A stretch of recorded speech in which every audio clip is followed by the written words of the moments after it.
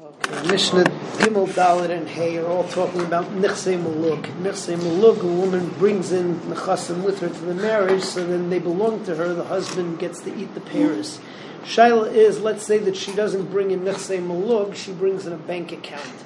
So what happens then? So the halacha is that you take the money in the bank account, you buy a piece of karka, called that in the old days a piece of land. Nowadays it'd be better off if you buy an apartment building, and you buy an apartment building or an apartment or a series of apartments. You collect the rent, and then the husband gets the rent, and she owns the building. If she brings in not money, but she brings in merchandise, let's call it peiros, or somebody gives her a stock of these things, of voice recorders or whatever it is. The same thing. The husband can't do very much with that. So what you do is you liquidate, you buy a piece of land or an apartment, and then he gets peiros. And the machlokas is, let's say though that she brings in a piece of karka with peiros mechubarim. So then the question is, how do they make the takana? Did they say that the piece of land belongs to her? The peiros belong to her, snip off the peiros, sell them, and buy another piece of land for him? Or do we say that no, that those first peiros are entirely his, and that's a machlekes between Rabbi Meir and the Chachamim? We pass them like the Chachamim, that they're his. So that's Mishnah Gimel. Naflu aksafim, she goes in with a large bank account. Yilakach behem karka v'hu eichel peiros. Nowadays it could be that that if you have them in an account which is just a guaranteed account with a dividend or whatever, then you wouldn't do anything, and he just gets the interest and she gets the she keeps the principal, maybe. But in those days it didn't work like that.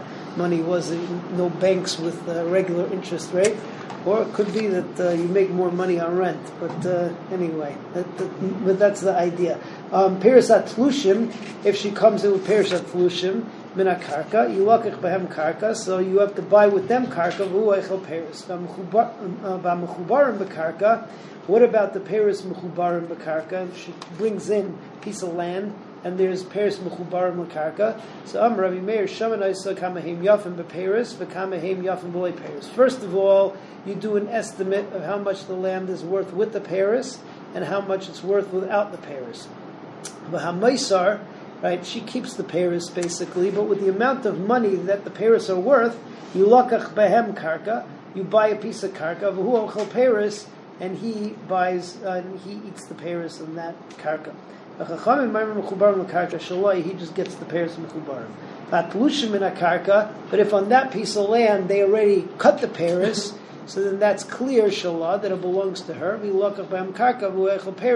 That's the same thing as peiros tlushim as a case of merchandise. Okay, moving on to Mishnah Daled.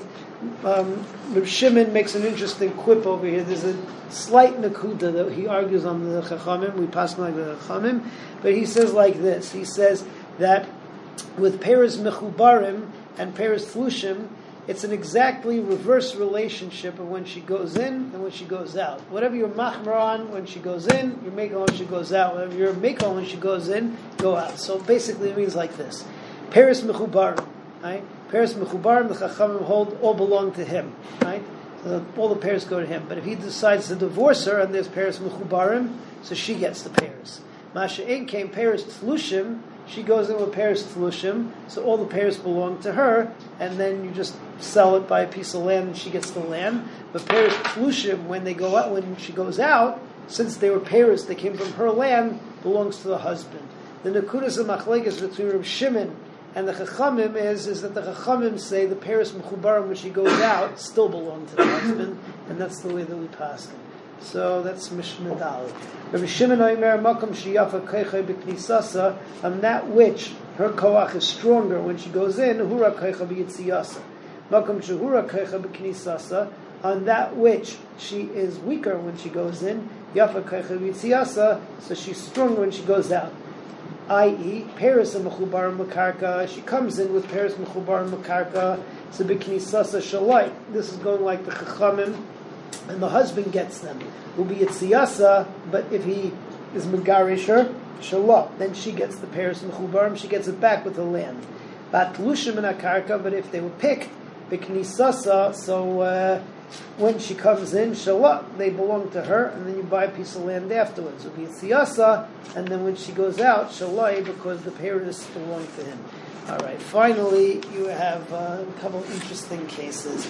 Just talking about the face of the franchise and other things like that. There are certain things that you just can't do because they have sentimental value.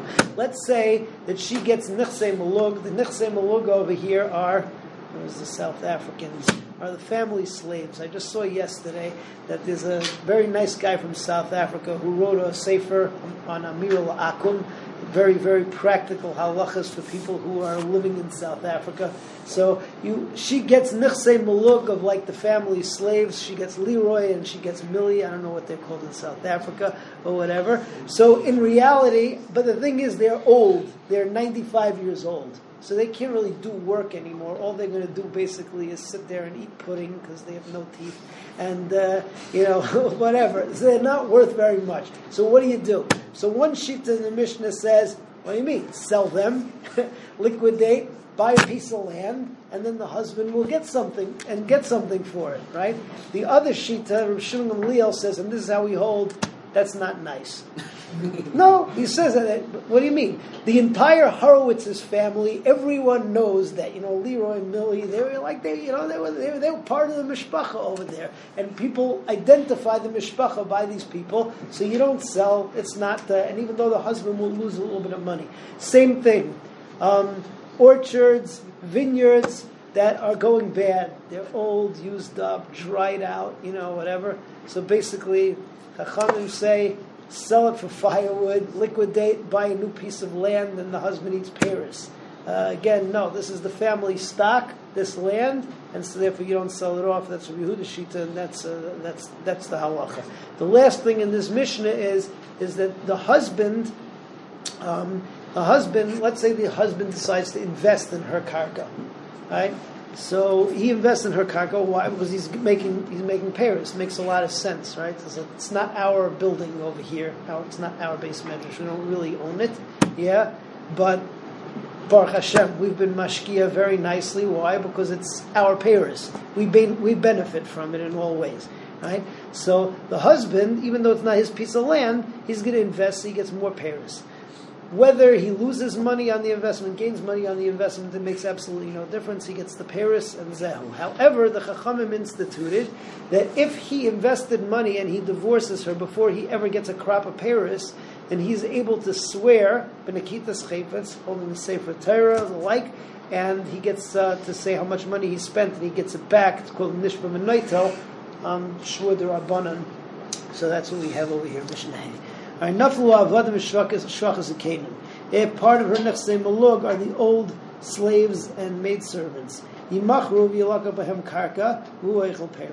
So you sell them, buy land, and he gets the Paris. Why?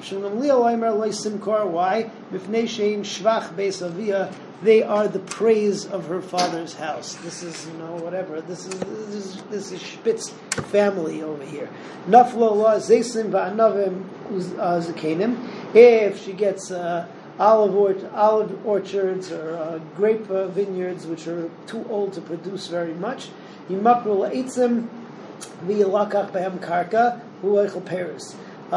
Same thing. Sell them off, and he gets the Paris. No, like Timkar, again, that's an identity mark of the family.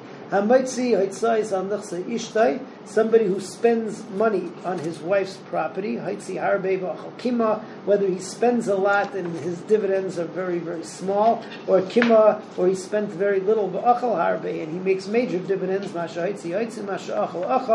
has no zechus to get back. But